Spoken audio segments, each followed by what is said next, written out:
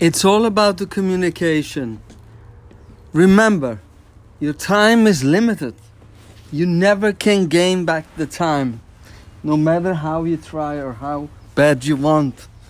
Therefore, you need to choose your words wisely and make sure that when you communicate, it's short and to the point and clear and concise. So don't use words like maybe, possibly, try, bad, anything like that. Those words are not conducive into the right communication.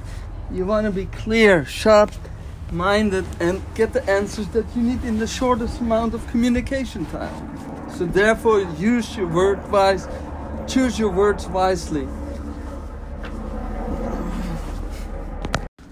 The fact is that communication with words is not only intended to communicate with other individuals, it also communicates to your subconscious. So if you use negative words or negative connotations, it will directly impact your unconscious beliefs and your whole system, what you're all about. So therefore, choose your words wisely.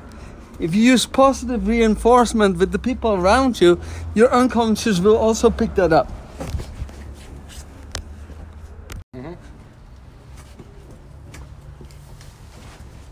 So in this new podcast that JP and myself have started on this February day in 2019, we came up with a few conclusions on how to get healthier and how to improve our quality of life, especially with somebody who's dealing with Parkinson's disease.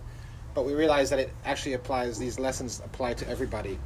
So we were just talking about how all of the specialists that are dealing with JP are not communicating with each other. We're going to talk about communication.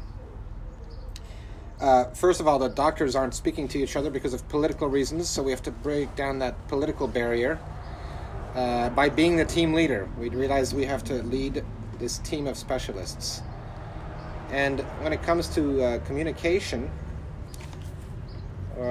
I'm referring back to Dave Asprey's book called Game Changers, What Leaders, Innovators, and Mavericks Do to Win at Life. He talks about communicating properly, and he recommends taking out 4 words out of your vocabulary.